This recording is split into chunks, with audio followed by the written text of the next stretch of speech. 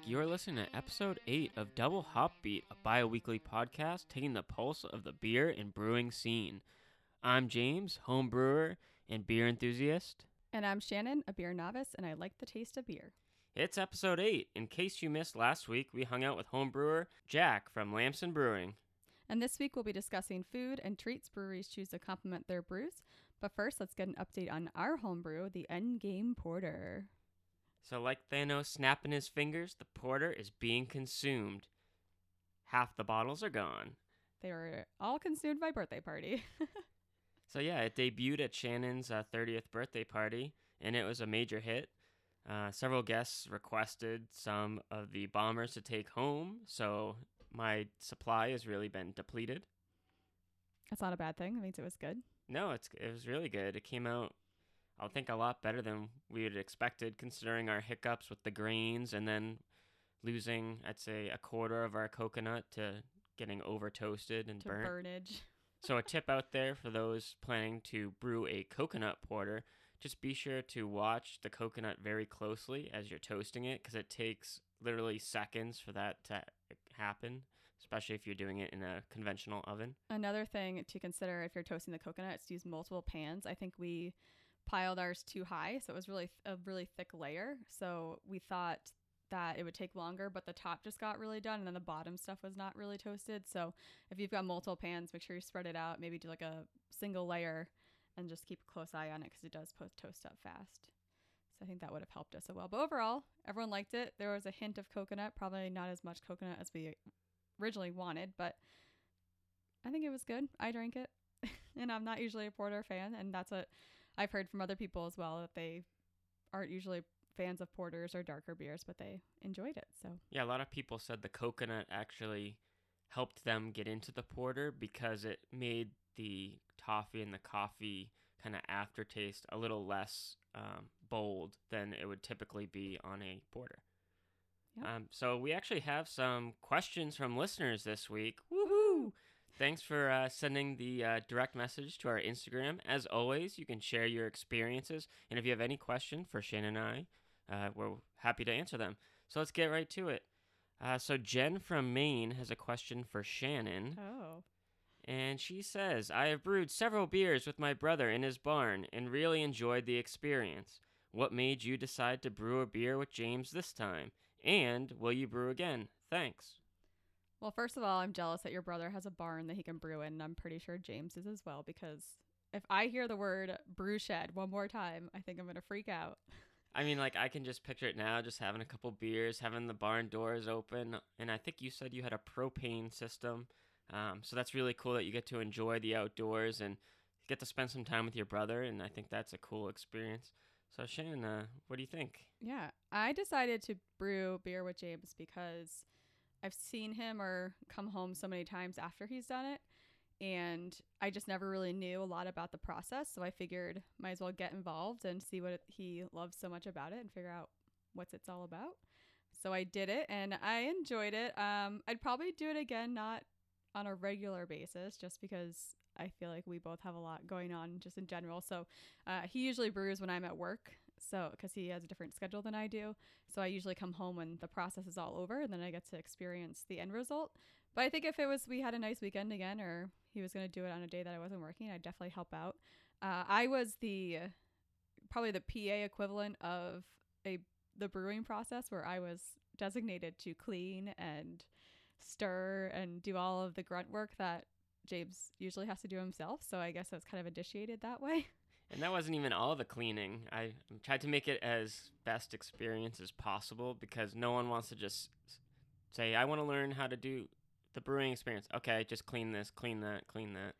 Well, I knew going into it was a lot of cleaning. I knew that was because James is very meticulous about cleaning, and just from working with larger equipment that has to be cleaned. And usually when you come in, it's at the point where the brewing's already done, it's already in the fermenter, and you're like, what's all this stuff still doing out? Oh, why is everything laid out on the counters? Because it's all being cleaned after.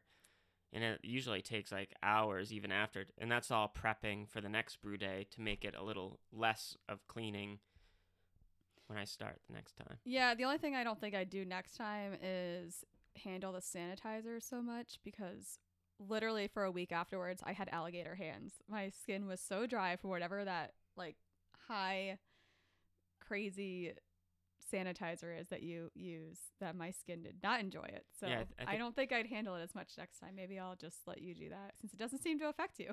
it does affect people's skin differently. So I think next time you could just wear gloves. So I can't get out of doing the cleaning. Oh, well, we'll see. I have sensitive skin. There's no way to avoid cleaning when you're brewing, so that's something I just want to make sure that it's clear that you cannot never get out of cleaning. So I'm gonna there's get like those some facet. big like hazmat gloves. We have those. Kind of like, I'll get like a Stranger Things outfit when they go like There you into go. the upside down. Okay. So Jen, thank you for your question. Really appreciate it. Our next question is from Adam from New Jersey, and this question is for James. So Adam says, I love going to new breweries and drinking craft beer. I will soon be working as a bartender at a bistro/brewery. Do you have any advice for me as a fellow brew tender? You guys rock. Prost. Thanks, Adam. James, what advice do you have for Adam? Well, foremost, Adam, like congratulations on getting being a bartender, or being a brew tender, as we call it. It's one of the best professions out there, I think, if you're interested in craft beer and you really have a good sense of customer service. So what I always tell people is you are the face and you're an administrator of the brewery itself, or an ambassador, I should say. An administrator. You're going to be You're like administering the beer, so I guess you're an administrative assistant. and you're like really the face of whatever brewery you're at, and whatever experience you provide is the experience people remember. You could have the best beer in the world, and if your bartenders aren't having a good day, if they're not treating the customers right, if they're pouring the beers inaccurately, that 100% will affect the brewery. And that's just unfortunate, because the brewers and everyone involved in the brewery spends all their time and effort making a great product. So you really want to make sure you're knowledgeable about the beers you're serving. So that's my other tip of advice. Make sure you try the beers before you actually start your shift. And as always, you never drink on shift. We have gone to breweries where we've seen the bartenders sitting at the bar and then they go and pour beer. And that's just a profession. And you want to hold those standards and keep your credibility as the person at the point of sale. Yeah, I really like your advice about trying the beers and knowing what you're talking about, because I feel like the worst thing that you can do when you go to a brewery and ask, or the worst thing a brew tender, when he's a correct terminology, the worst thing a brew tender can do when you go to a brewery and ask, like, if I, like lagers, which one would you recommend? And they say, oh, I've never actually had them, or, oh, like, I'm not really sure. You're going to a brewery to try new things and experience them, and to not be knowledgeable is kind of like oh, well, then why are you here? Like, I could just Google it. Like, yeah, and at least that's being honest. At least they were honest with you that they haven't actually had it. Because I've had some experiences where the brew tender will say, oh, like, you should try this because it's a lager, and then they've never actually had it, and they describe it in a way that is not the beer at all. So just be honest. That's another tip. Be honest with your guests. I certainly appreciate it when someone comes to the bar and says, I know nothing about beer, or I just drink Bud Light. What would you recommend? And as a customer, that's a tip for you guys. Ask your bartenders, be upfront. Those are the best kind of new customers I get. And you'd be surprised. Like, offer them something that, if they say they've never had beer, or they are a Bud Light fan or a Coors fan, offer them something that they might, not necessarily try on their own. So you could recommend, the blonde ales, or, the lighter side ales or lagers to be kind of in comparison with those beers. Or you can go on the flip side, or the brew side of that, and offer like a fruity beer, or ask them if they like a nice malt or a dark beer. And if they say, oh, I like a malty beer, or like I like coffee, offer them a stout or something like that. So just really be open to getting people that have never had beer or are used to drinking, one beer. And you can even ask them, all right, well, what beer do you drink on a regular basis? They might say, oh, like, I usually drink Sierra Nevada, or I drink Wachusett. Then you can kind of compare it to something that you have. So yeah, just be honest. Be friendly, obviously. I'm sure you are friendly because most people don't get hired as brew tenders if they don't have a personality. And just remember that, you know, it's a great and fun experience, and you just want to provide that to the people coming. They're there for the experience, they're there to enjoy great beer. And just, even though you get some of those customers that are having a miserable day, make it your point to turn that around for them. Um, so, yeah, that's my advice for you, Adam. Good luck. Yeah, good luck. And we got one more question. And this is from Sierra from North Carolina. And she says, if you're only in town for a day, maybe even a different state, how would you make the most of a new brewery experience? I love to plan things. So if I know we're going to a different town or we're going on vacation somewhere, I always do my research. I look up what breweries are in the area. I see their hours. I look to see if they are doing a tour. Not all breweries offer tours, but the ones that do usually have either specific times that they do the tour every day, or they only have, you have to either buy the ticket in advance, or they recommend you show up a certain amount of time early to get on the tour, make sure there's availability. So I always look to see if we do want to do a tour. I think us personally now, we've been to so many breweries that sometimes a tour is almost, not worth it for us, just because it tends to be, here's the process and here's, the wort and here's the, hot water tank and all those things. So you might not want to do that, but if you're looking to do a brewery, or a brewery tour, if you're with someone who doesn't know a lot about beer, if you're new to the brewery scene, I definitely recommend doing a tour. And they're usually either free or only like $5, and you get tastings at the end. And I think you had mentioned that you were traveling for work, so that probably means you don't have a lot of time on your hands. So I would suggest the hybrid approach, so you know where you're going. So you could take Shannon's approach and kind of research the area that you'll be staying or the hotel that your company is putting you at, and kind of do like a 5 to 10 mile radius, or even like a 5 mile walking distance to see if there's anything. 5 miles, that's far. Well, you could Uber, it's not what you wouldn't walk it necessarily. Yeah. But some people would. We've walked in Minnesota. We walked quite a bit. We were the only idiots outside during a blizzard. November when it was like 30 but like negative 20 wind chill, and everyone else is in the indoor walking hallways, and we're outside like freezing our asses off. Yeah. Well, to each their own. But I would say use the hybrid approach. Look ahead like Shannon does on where you're staying and what's kind of in the proximity. And then I like the approach of actually talking to locals, and even your hotel bartenders will know if there's breweries around, and just talk to people in the area, because most of the times restaurants know where they get their beer from, especially if you go to a nice bistro or something like that nature. They know, all right, well, there's this brewery down the street, you should check them out. And I recommend that approach a lot, because your experience for something the locals go to is usually the best spot, versus a tourist spot that, everyone goes to, and it might not be the best experience, and especially if you don't have a lot of time. So you probably wouldn't be looking at a brewery tour. You'd probably just want to see what breweries, have the vibe you'd be looking for. If you're in town for a short period, they might have a live band that night, which could be cool to see. And just check their hours ahead of time, so you don't get a cab or walk there, especially if you're on business, and find out they're closed. Also, kind of going into what we're going to be talking about in a minute, is beer. Yeah. Is food at the brewery. So if you are going to visit, I would just definitely look to see if they offer food. And if they don't, if they have a bring your own food policy, maybe look into grabbing like a local sub shop sandwich or things like that and bring it with you, just so you know that, you don't want to be drinking a lot of beer and not have any food. So just something to think about. Look in what's in the area and check that out. So thanks, guys, for all your questions, and hope we answered them. If not, feel free to direct message us again and tell us if we're off the mark, or what your experience ended up being with your questions.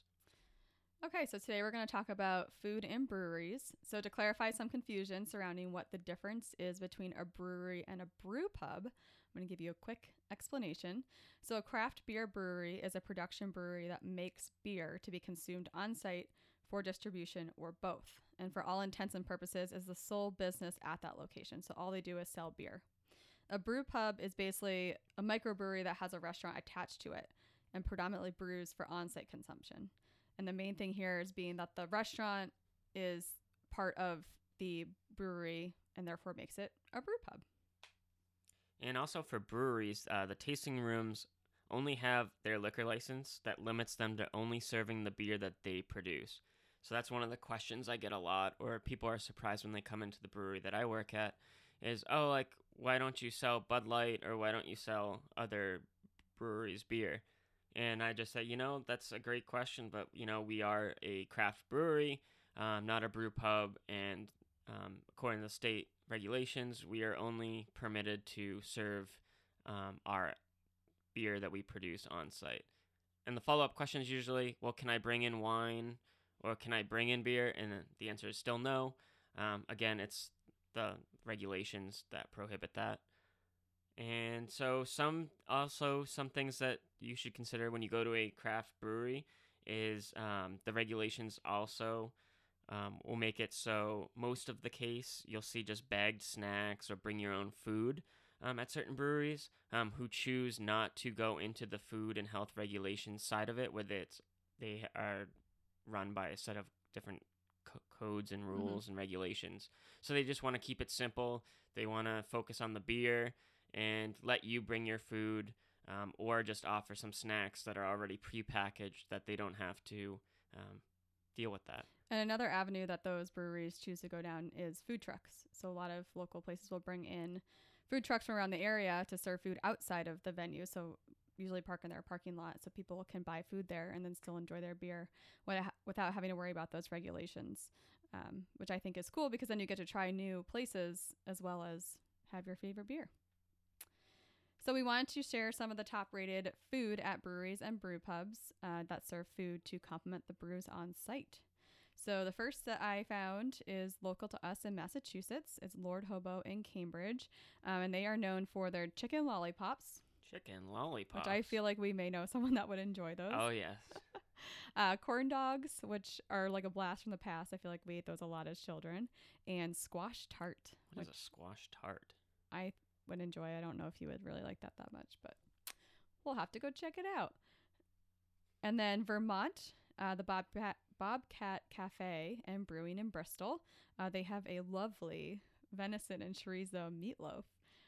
Also a sesame crusted tahini tofu and duck leg braised in white wine and thyme. That sounds so sophisticated for a brewing. Yeah, they must have like the Saison to complement that, or a nice barrel aged stout or something. I'm sure it's something elaborate. I'm not a meatloaf fan, so I wouldn't go for that, but I would go for the tofu. I'd probably go for the duck or I'd try the meatloaf. I'd give it a whirl. You would try the meatloaf. We also have New York, so Three's Brewing in Brooklyn. They feature a dry-aged burger, a hot chicken fried in spicy duck fat. That sounds like a lot of meat, so not for vegetarians. Or larger plates like frites, which are French fries, for those who don't know what steak frites are, served with a 10-ounce grass-fed steak. So sounds great. Yeah. Burgers I find at like breweries that do offer food are like some of the best burgers. I feel like sometimes they put beer in the burger. I'm sure they do. A lot of times they do cook with the beer that they brew, and I do even do it with some of the beers that I've brewed. And when I grill, I'll do like a nice summer ale with my fish, so it gives it a nice the lemon and orange peel in it will give it a nice flavor. I actually had just kind of going off topic for a second, but still on food. One of the marinades I get for our chicken is you can put beer in it. Like it's a marinade that you add. I think it's just a pale ale or something too. Yeah, or in the wintertime when we make our beef stew, we add stout. Guinness. Yeah. And that's a great complement to a nice beef stew. And you just soak the meat in it, and then you just it just cooks in the stew. It cooks in the stew with the Guinness and the cranberries and the meat. It's delicious. Anyways, back to my list. So South Carolina, Edmonds Oast in Charleston, which unfortunately we did not make it to when we were down there. But they have 48 taps, which I'm sure James would really appreciate. A menu of sandwiches, pizza, and familiar bar food like boiled peanuts, grilled corn, house cured, and smoked charcuterie, which we are all about. The charcuterie. Gotta love the charcuterie and cheese plates. Delicious. And then also soft serve ice cream, which I wonder if anybody's ever put beer in ice cream. Oh, definitely. Yeah? Oh, okay. Vanilla ice cream and, again, stout works out very well. It's almost like an adult root beer float. And also coffee. I've seen people put, make a coffee syrup, and they add, like, the stout in that as well. I was going to say, at work now, they do coffee cold brew, and they offer you a scoop of ice cream in your coffee. Yeah. I haven't tried it yet, though. But 48 taps, if they're on one of the best foods, I'm sure they take care of their taps. But that's one thing it's kind of like a caution for me when I go to a place that has more than 10 taps, because the cleaning involved, you want to make sure that you clean those taps on a regular basis, and sometimes the beer could sit also in those taps if all 48 aren't being consumed on a regular basis. So it's just something most breweries are 100% on top of it. It's more of like a restaurant concern when they have so many taps. So it's just be mindful of that, and it's nothing you can do, but if the beer tastes a little funky, then you might want to switch to a different line. But yeah, Minnesota we have on here. My college roommate was from Minnesota, Nick. Shout out to Nick again. We loved Surly Brewing Company in Minneapolis. And boy, was that a huge facility. It was so big. That was like equivalent of like our Sam Adams times like 10. Yeah, I would say Sam Adams is not as big as that place was. It almost reminded me of like the bunker in like James Bond. From totally off topic, but like the facility is just this huge like square building, and it just reminded me of GoldenEye, where he goes into the facility and it's just this big open space, like. So it was very cool. Like you could see the huge reactors, and they had like these blue lights almost on like the glass that kind of like reflected their brewing equipment, which I thought was very unique and very cool as like a first time there. And locals love that spot because it's a destination spot for food. Yeah, it was really good, and they have family style tables, so it's a little bit easier. I feel like to get a seat, 'cause you don't have to wait for a whole table to free up. We got to sit at the end of one of the family style tables. We had the mussels, which were delicious. And I think those were with their, I think it was one of their blonde ales, or it might have been a wheat beer. I'm not sure. But it was one of those, and it brought out the flavor of not only the seafood, but also the beer as well. And it was great to complement a flight. In our server, she was also, I would call her like a brew tender as well. She might have not have been serving the beer, but she was so knowledgeable in the beer that they had that she recommended like at least 4 different beers for when you were asking her all these questions. So yeah, and she brought us little samples too when we asked about certain things. She's like, "Oh, if you like that one, then you might want to try this one next. Here's a little sample of it," which was great. Yeah, and then in Colorado, westbound and down in Idaho Springs, they have fresh green tomatoes.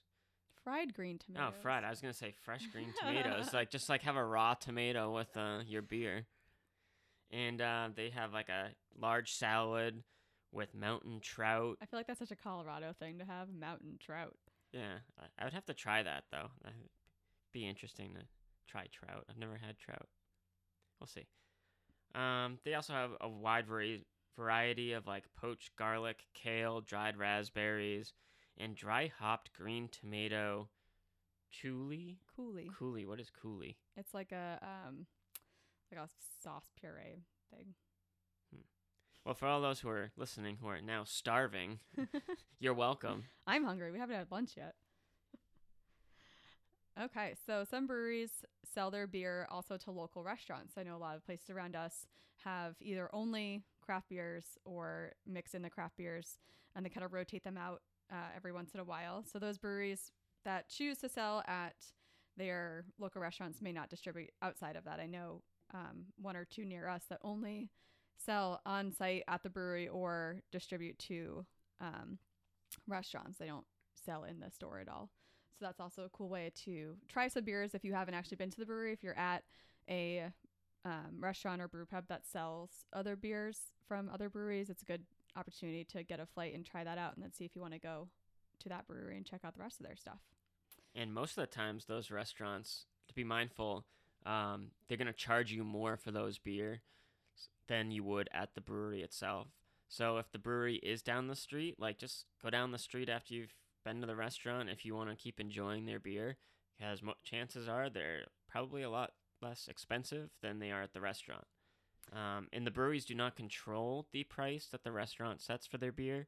So I know we've had some customers come in and say, oh, we loved your beer down the street, but they were charging this for your beer when I can get it here for, this price. Why do you guys, why are they selling it so high? It's like, well, it's their business, and, we discourage them from pricing it at an absurd amount compared to the brewery, but it's something that it's their business, and that's just how it works.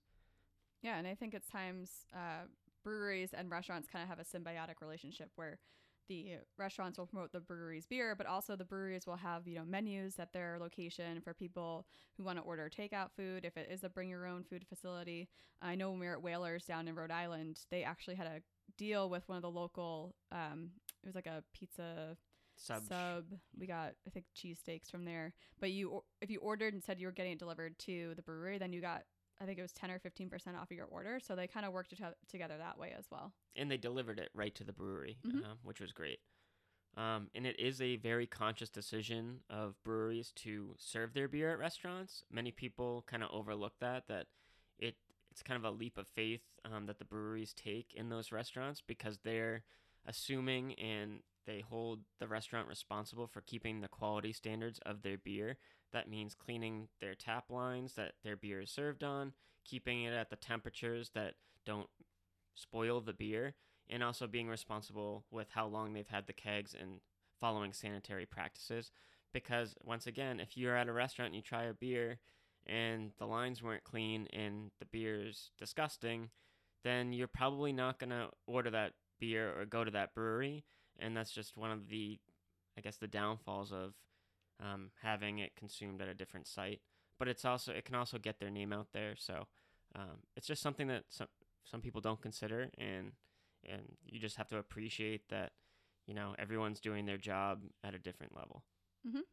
And while I think most breweries and restaurants kind of help each other out and are very supportive of each other, there have been instances that I read lately, just because some breweries are getting so big and popular, or a lot more breweries are popping up in smaller towns. And so I was reading, I think it was a Wicked Local article online, and they're saying that one of the larger breweries in Massachusetts is in a smaller town, and so that smaller town is getting heavier traffic, and so it's kind of like on a main route, and some of the restaurants around there have actually been losing business because a lot of guests are actually just using their parking lot as turnaround spots to get back to the side of the road they need to be on for the brewery. So that can just hurt them a little bit. But I think overall, craft breweries and local restaurants have been very good about supporting each other. And there's obviously going to be some hiccups here and there and some things that are not working out that great. But I think just the community that craft beer promotes is very supportive of just local businesses in general. And it can help the local businesses by, if it's a small town, people might have not had any reason to go to that town if they weren't living in that town. Yep. So I know a lot of new brewers and craft breweries, they are very community focused, and they give back to the community in so many ways, whether it's fundraisers, they hold events, collaborations, and it's also getting the town's name out there for a good place to live. A lot of people now are actually looking for homes that are within maybe a 5-minute radius of breweries, which I found was really interesting, and that would probably be us when we go to look for another home. Yeah, my cousin who's a realtor said that property values near breweries are going up, which is good for people who own those homes. Not so great for people looking to buy them, but it's definitely helping out the value of homes. So James, we also have a list of pairing beer with food. Do you want to take us through that? Yeah, so these are some styles of beer. Many people ask, if I'm having this kind of food, what beer would you recommend to go along with it? So these are just a couple. I'm sure there's way too many examples to go over. But just some basics. IPAs, pale ales, lagers, or pilsners go great with a cheese pizza. And I always personally have a nice bitter IPA, like a West Coast style. And that really will bring out whatever cheese is used in the pizza. And it'll also, if the pizza has tomato and basil, it also will enhance that flavor. And it also balances well with the hops. So if you're not a very hop forward person, having it with a pizza will kind of balance that out a little bit. So that's one example. That's why cheese is the best food. Yeah, I mean, that's why a lot of breweries serve charcuterie and cheese boards, because different cheeses will bring out different flavors in the beer and vice versa, which is great. Some stouts. So the stouts is probably one of the most obvious, I guess, beers that people think to pair with food, and especially with desserts. So it pairs well with red meat and as well as with desserts. And fruit beers can also, depending on the style of meat, can also bring out the flavor as well. So those are some examples. Oysters actually go great with stouts, which I've only tried once, and I didn't really think too much about it, but I did find that it really did enhance the bitter finish of the stout. And as far as the oysters, it really brought out the saltiness and the toasty flavors of that stout. And oysters are just great overall for those who love oysters. Like me. So definitely, next time you order some oysters, get a stout with it and see what you think. So lagers and pale ales also pair well with seafood. So as a New Englander, we love our seafood, and we eat a lot of it, especially during the summertime. For some lobster right now. Oh yeah. So lagers and pale ales are great with seafood. So that's something you can pair with anything. So some other tips. Look for some common flavors. So you'll notice on menus, they kind of give descriptions of the flavor profiles of different meals or like burgers or something like that. So just look for some common flavors. So also the beer will have descriptions like toasty or malty or bitter. Look for those keywords. And even the aromas you can pair them that way as well. So a new trend seems to be beers infused desserts. So I found this to be amazing. And some restaurants we've been to actually have done this. So they'll do lighter desserts like vanilla cakes, what's the other, tiramisu or sugar cookies, and they'll pair those with beers that have lemon or apricot. So I know at the brewery right now we have an apricot beer, and now I just want to bring over some of your sugar cookies and really test that out. And wheat beers, especially during the summer, work great with strawberry cheesecake. So those cheesecake lovers out there, grab yourself a wheat beer and give it a whirl. And my favorite, warm chocolate chip cookies, topped with vanilla ice cream, and you can make a chocolate sauce using stout as well as melted chocolate. And I found that to be awesome. So maybe next time, have some chocolate chip cookies, warm it up, put your stout in some chocolate, and give it a whirl. You do have chocolate chip cookies downstairs right now and vanilla ice cream. I do. And porter. Porter would probably work too. Yeah. Because it's going to bring out the coffee and really the maltiness of that beer as well. And then we did want to notice Maui Brewing, they're really on point with their restaurant and brewery as far as their head chef is really good. And he uses a reduction of their Bikini Blonde Ale in their caramel sauce, as well as a reduction of their Coconut Hawaii Porter for their chocolate sauce. So it's just thinking of little things of like a sauce to incorporate the beer that you're probably drinking at the same time, which is great. That sounds so good. So we'll have to check that out. We will. Okay, well, that wraps up our discussion on beer and food. I hope you all are nice and hungry now and are going to go out and search for some of those top-rated breweries if they're in your area. Before we wrap up today, I have a game for James. It is a Would You Rather game. Oh, boy. With Here we beer. Go. So, I've got 3 things for you. You got to tell me which one you would rather. Okay, is this supposed to be a fast or a fasting? I mean, you could give a little explanation of why you would rather the other one or the other, so... Okay, so the first one is, would you rather drink the same beer for the rest of your life or never drink beer again? Oh no. I'm sure a lot of listeners right now are saying one beer for the rest of your life because they drink one beer all the time. Some beer is better than no beer. I had a feeling that would be your I would just answer. have to pick like a beer that was just so flavorful that it would be worth it. So yeah, I'd say that. Okay. Would you rather have a beer with J.R.R. Tolkien or Ian Fleming? Ooh, that'd be tough. Well, Ian Fleming probably wouldn't be with a beer. It'd probably be with a vodka martini, shaken, not stirred. But he'd probably be more interesting to talk to. So Then J.R.R. Tolkien? I don't know. I don't know. I don't know what I would talk about with Tolkien. I don't know. Wait, what? Okay, I'm going to let that one go. I think I'd pick Fleming. I think that, Okay. and I think the British accent too would be kind of funny. Okay, well, It'd be a very entertaining. they're both have accents that are British, but it's fine. Well, I'd like to talk James Bond. I think a little bit more than Lord of the Rings Okay, I guess. over beer. So that's who I'd pick. But it comes in pints. True. So we know who Shannon would pick. Yeah, definitely would pick Tolkien, but that's just me.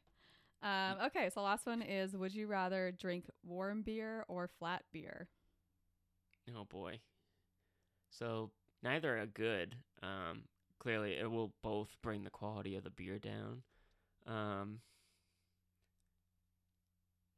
beer or flat beer? That's a tough one. Well, you'll still get most of the flavor on a warm beer, but it could skunk the beer as well.